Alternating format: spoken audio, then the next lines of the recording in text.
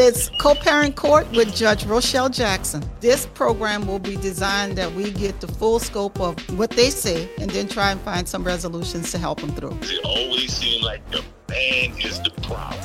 Would like you to look at it from the aspect that it requires both mom and dad to be fully 100% vested in their children. Tell them I like you already, man, because you said you don't get all scot-free. Do the co-parenting relationship and also at the same time do that broken relationship, that intimate relationship that ended. I seek to bring in both mom and dad so we can educate at the same time, because it doesn't require just one person to do the work or the ask.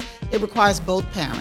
But normally, if you're going to say it like that, then normally it's the woman. She's the one that's maybe still harboring feelings about what happened, or maybe feel like you just became this better person and you should have been that better person when you was with her. So sometimes as a man, we get that smoke as well. Right. Well, you're speaking from the man's perspective, so I'm not going to let your woman bash either. But it's. I don't want a woman bash. All right.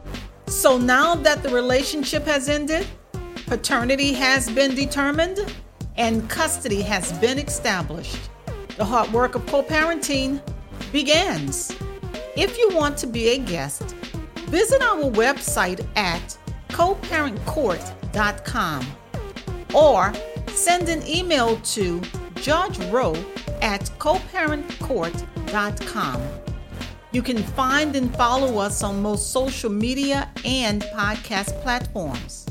So, if you're ready to stop the drama and work through the trauma, it's time for Co-Parent Court with your host, Judge Rochelle Jackson.